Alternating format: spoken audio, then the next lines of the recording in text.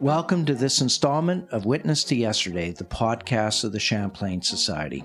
My name is Greg Marchildon, and today we are going to talk to historian Robert Coutts about his newly released book on historic sites in Manitoba and Saskatchewan. Our guest today worked as a historian for Parks Canada for over 32 years, during which time he visited the historic sites which are the subject of his new book, Authorized Heritage: Place, Memory, and Historic Sites in Prairie Canada, published by the University of Manitoba Press. As his retirement project, he went back to university to do a PhD and wrote a history thesis out of which this book is based. Robert Coutts is now the chief editor of a new journal called Prairie History, with a broad mandate to publish the histories and stories of the three prairie provinces, Manitoba, Saskatchewan, and Alberta, along with the borderland histories associated with the northern U.S. plains. The first issue was released in winter 2020, just as the COVID-19 pandemic was taking off. Robert, thank you so much for joining us today. Well, thanks, Greg. It's very nice to be with you.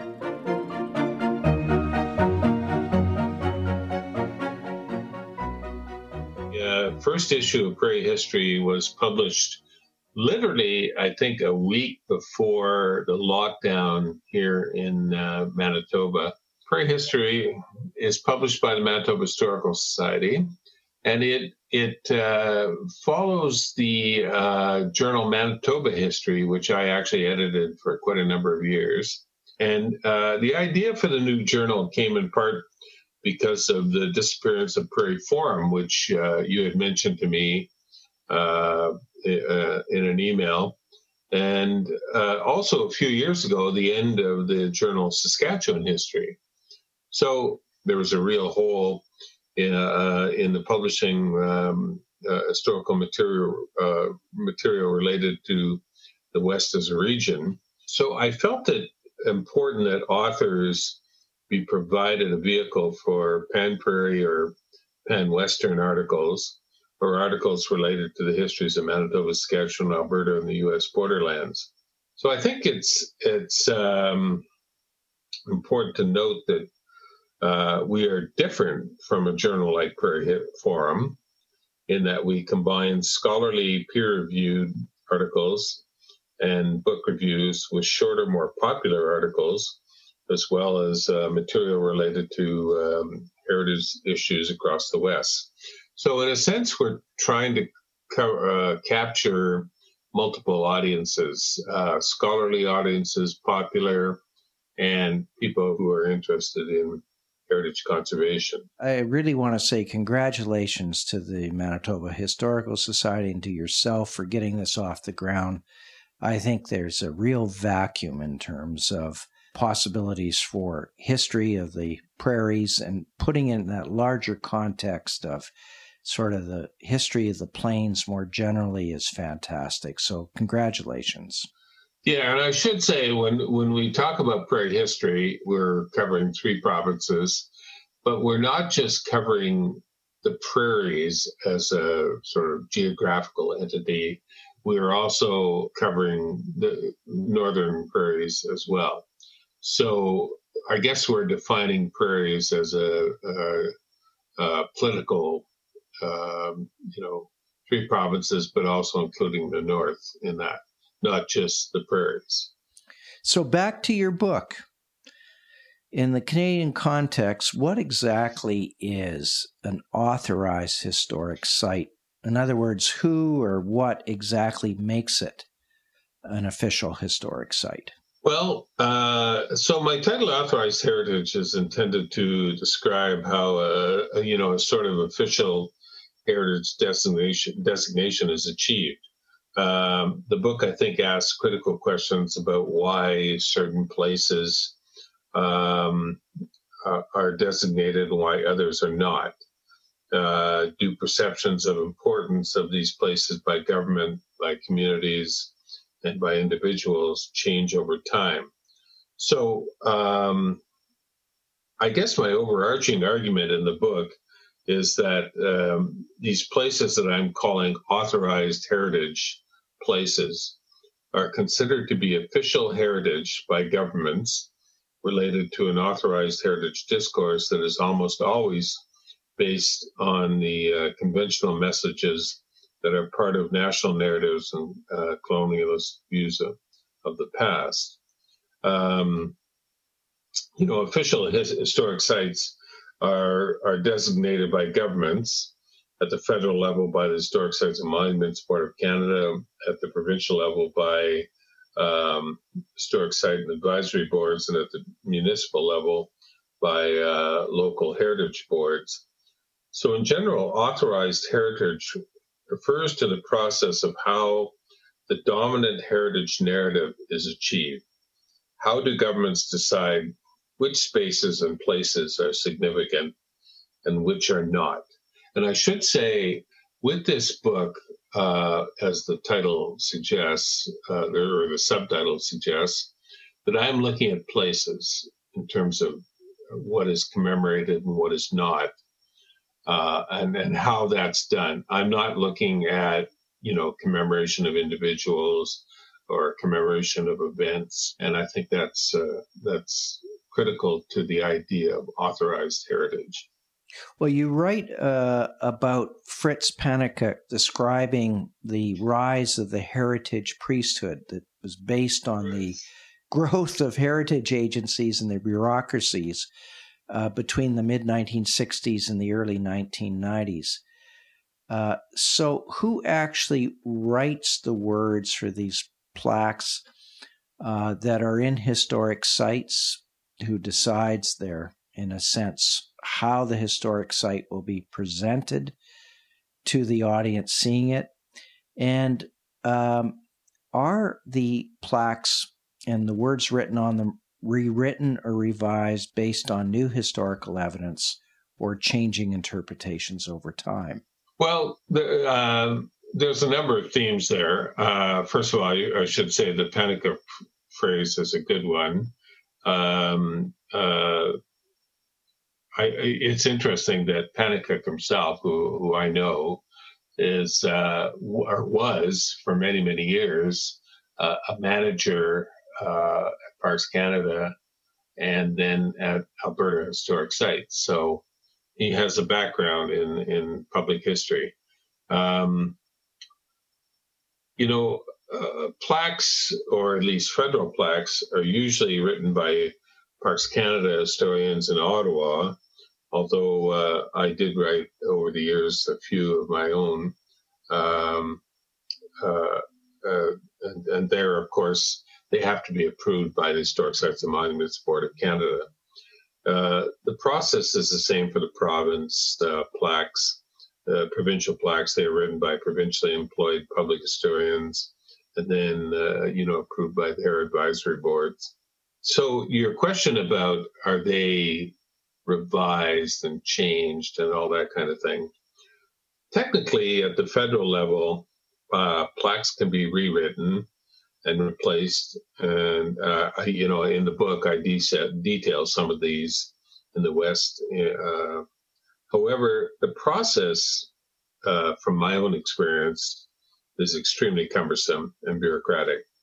While changing interpretation might lead to a new plaque being approved by the board, my experience has been that the board is very reluctant to approve a replacement plaque unless there are some glaring errors of fact or the accepted historical interpretation is very much out of date.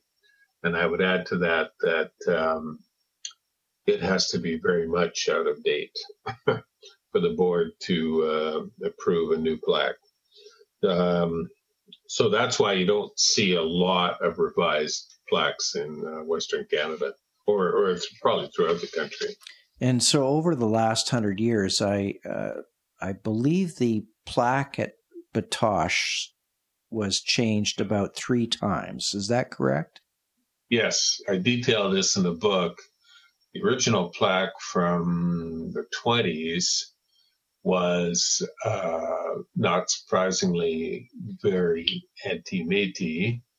And that was actually, interestingly, protested at the time by not only the Métis, but by the church, Catholic Church in the area. And so then it took quite a number of years, if I remember my own dates here, before that plaque was revised. But it still was very much related to a kind of a centralist Canadian viewpoint of the Northwest resistance and how that was interpreted. And then I believe it was a third plaque in the 70s, did rewrite it to incorporate not only Riel into it, but also the Métis community. And that was I was involved at the time in that whole thing, although I wasn't a major player. My colleague, Deanne Paymont, was the major player in that. That argument that to spend time on the Métis community, not just before the events of 1885, but more importantly afterwards, that how that community survived. She was a big part of that in her writing for Parks Canada and her later book. So that site did evolve over time in terms of the way the board plaqued the site. But again, we're talking from the 1920s to, I guess, the late 70s, so it was a while. Well, you make the argument that heritage should be seen as, and I quote your words, as less a depiction of the past and the present, and more as the persistence of the past in the present. You also describe visiting an historical site as an archive of the feet, using Simon Schama's wonderfully evocative phrase. Yeah. So tell us a bit more what you mean by this. Well, I think that phrase, the depiction of the past and the present, and the persistence of the past and the present, is sort of at the essence of my book, really. So I think it's an important concept that I developed this whole theme throughout the book. So here, when I'm talking about the depiction of the past and the present, I'm generally talking about a manufactured heritage. Buildings are reconstructed, landscapes are manipulated, all of it to meet sort of visitor expectations, anticipations, and comforts. There's little authenticity, I guess I could say. So that can be a vague concept about what is authentic and what is not. And Heritage Place is largely contrived to meet what the American historian John Urey called, and I love this, the tourist gaze, he called it, that historic sites give back to the visitor what they expect in a place. So that's the what I would call the depiction of the past and the present. The persistence of the past and the present is heritage that is not manufactured. It is honest, authentic. I use the phrase, it's just there. Some might say, well, what does that mean? But it's just as it is. And more importantly, as it's evolved, it isn't contrived like a place like Lower Fort Garry. It is a real heritage place. Now, having said that, York Factory has had some changes to the buildings there, but for the most part, it has been left alone, in part perhaps because of its isolation. But, I think that's the difference between the depiction of the past and the present as in a contrived way, like this is what we want visitors to see, and this is how we think they should see the past, as opposed to a site where it's just, here it is. Here's the site. And it's evolved over time, of course, as all places do. But this is the reality of this place, you know. Right, and we'll go through some of these sites, at least as examples, in a second. But I want to go back to what Simon Schama said and what you have said in this book. Oh, right. About the difference between, you know, in a sense, researching from a desk and researching through the visiting of a site, an archive of the feet. It's in his book, Landscape and Memory, which is a fabulous book. I recommend that to everyone. He uses that phrase, archive of the feet. And, you know, it's a great phrase. It nicely sums up the concept of the truly understanding of place. One has to be there to walk the ground, you know, to understand the topography, and to some degree to get away from what he calls, quote, the bell jar of academic convention, look but don't touch. I love that quote from him as well. You know, I did get in colleagues I talked to, specifically geographers, I did get a bit of a pushback on that you couldn't understand place unless you had actually been there. So the archive of the feet is walking these places. And I did that with so many of the places that I talk about in the book. You know, Sears Gully, many, many times I walked that whole area. York Factory, of course, Batoche, the very first site that I was involved with.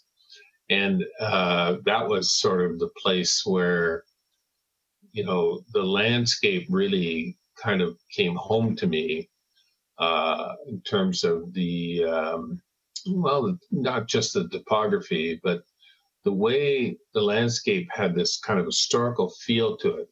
So at Batoche, I remember the remnants of these shallow rifle pits from 1885.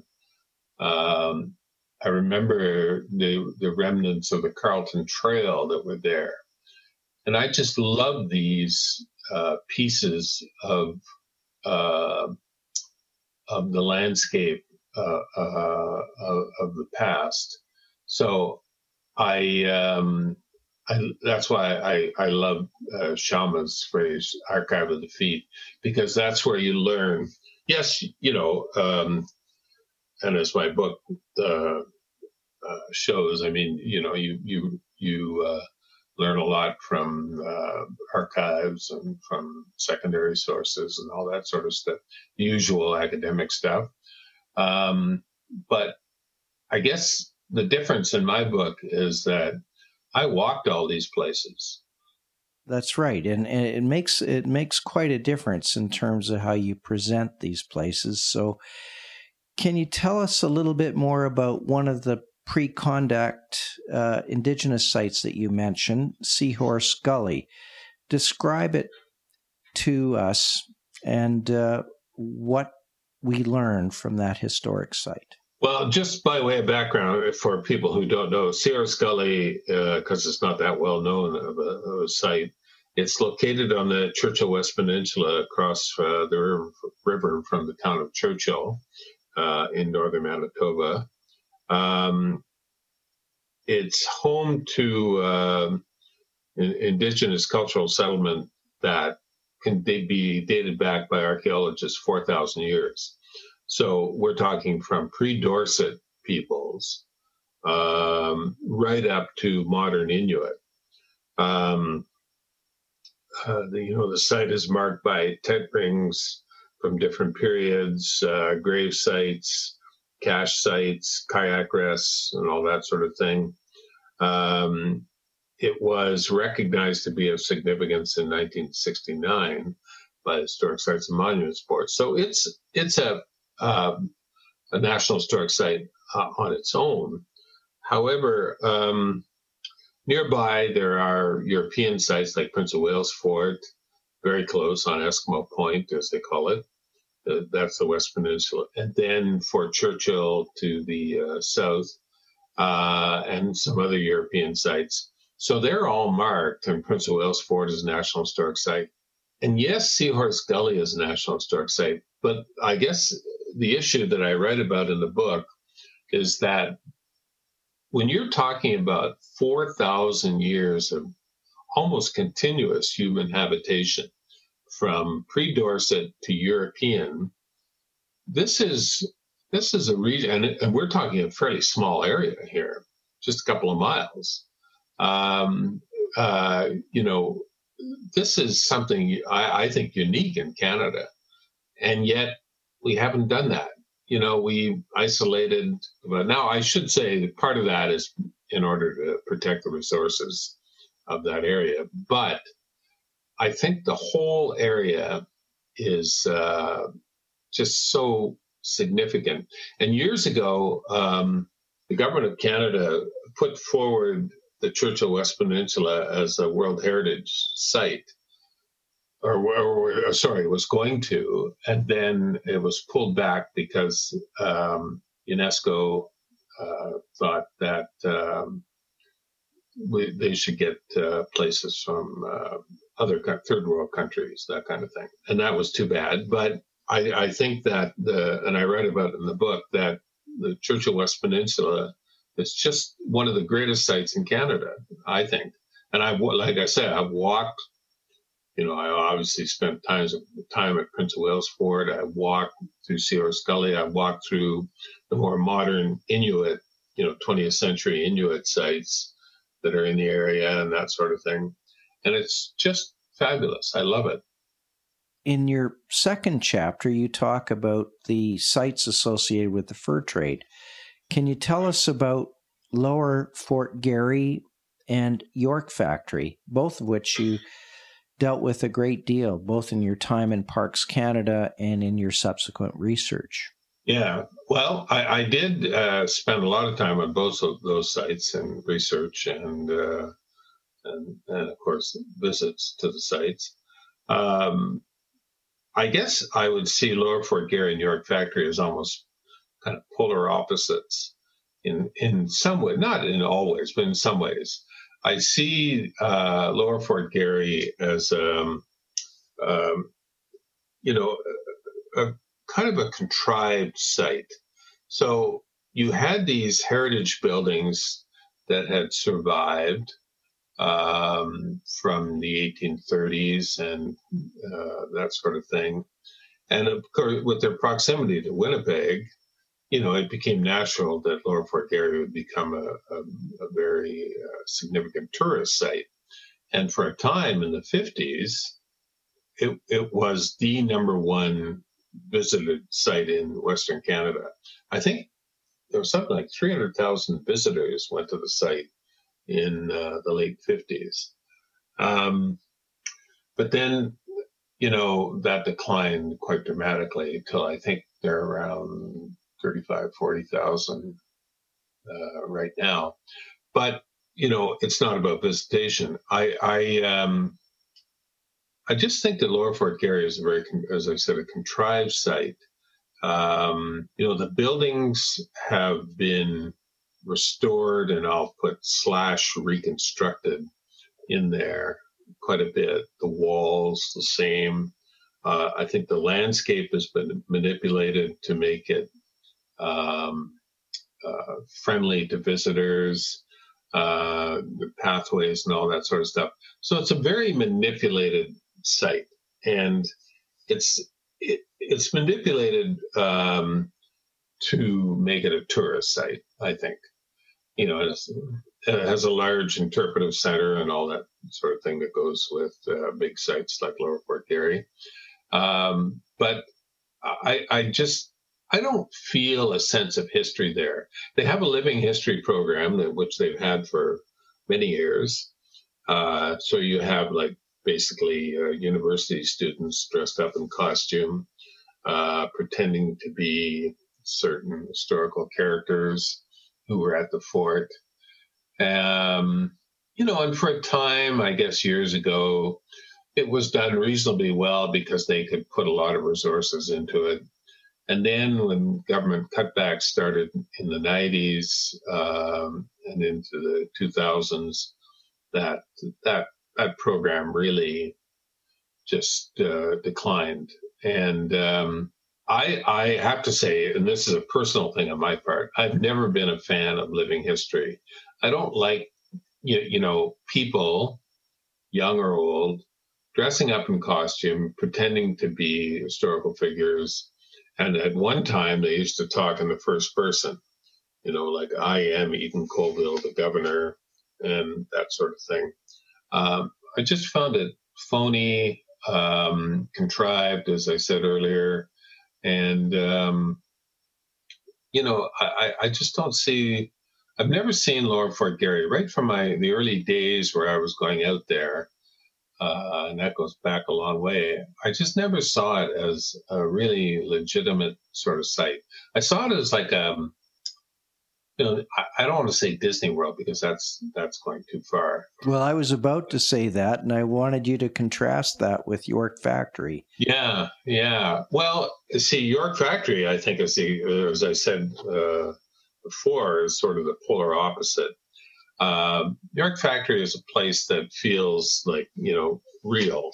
Now there has been some work done on the site, in particular at the Depot building, and they built a fair, overly large residence there, but and too close to the historic site. However, those things aside, when you go to York Factory, you feel like you're in a real place. When you walk through the cemetery there, that actually could date back to the 18th century, it just feels like no other place you've been to in that I've been to in Canada. And I'm biased because I've done a lot of work on York Factory and some publishing and that sort of thing.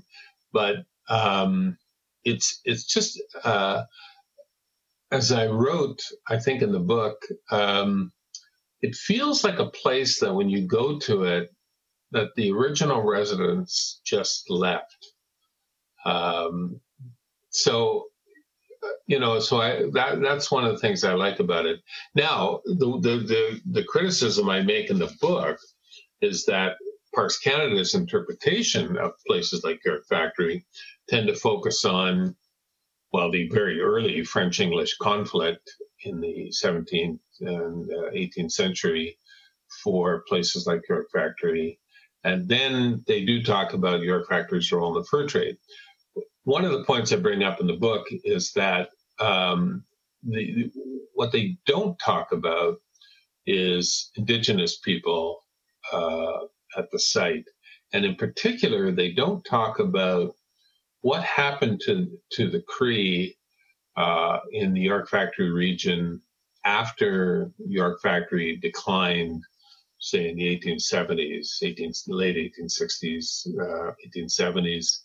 What happened to those people and the poverty that they experienced and the starvation, literal starvation that people in that area talked about. So rather than just focusing on,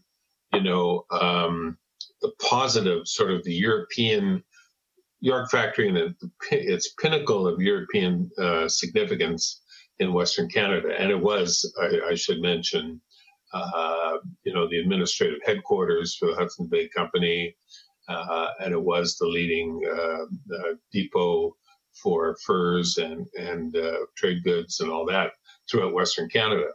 So the commemorative focus tends to be on that and not on what happened afterwards. So it's sort of a good news type of story. I don't use that phrase in the book. It's like, here's where the Europeans, there was supremacy, and then we're not going to talk about the period of decline and the impact that had on local people. And I think that's unfortunate with the place. And it's something that probably could be addressed in the future. Now, can you talk about or provide an example of one of the sites associated with Euro-Canadian settlement as a quick example? Well, New Bergthal, I don't know if people are familiar with this. It's a very small village in southern Manitoba, Mennonite village, and it's a historic street. It's a street village, so it's a main street as it was developed in the 19th century, late 19th century. It's a main street with narrow, sort of similar to river lot sort of farms coming off the main street, and then house barns, as the Mennonites call them. So that's a combination of a house and a barn together, on the facing the street, and then the land behind them. What I love about that site is that the local people take tremendous pride in their being a National Historic Site. And they take tremendous pride in maintaining, the heritage character of that town. And, they don't reconstruct buildings or do that sort of stuff. They preserve what they have as best they can. Now, yeah, things have changed over the years because it is a place that people live in, but they've done a really wonderful job of preserving the heritage character of that area, and to commemorate ethno-religious settlement in Western Canada. Well, Robert, there's so many other sites we could go through today if we had time, so I encourage our listeners to pick up your book and really spend the time visiting the historic sites through your book, and then hopefully in person at some point in their life. So thank you so much for joining us today. Well, thank you, Greg. It was a pleasure.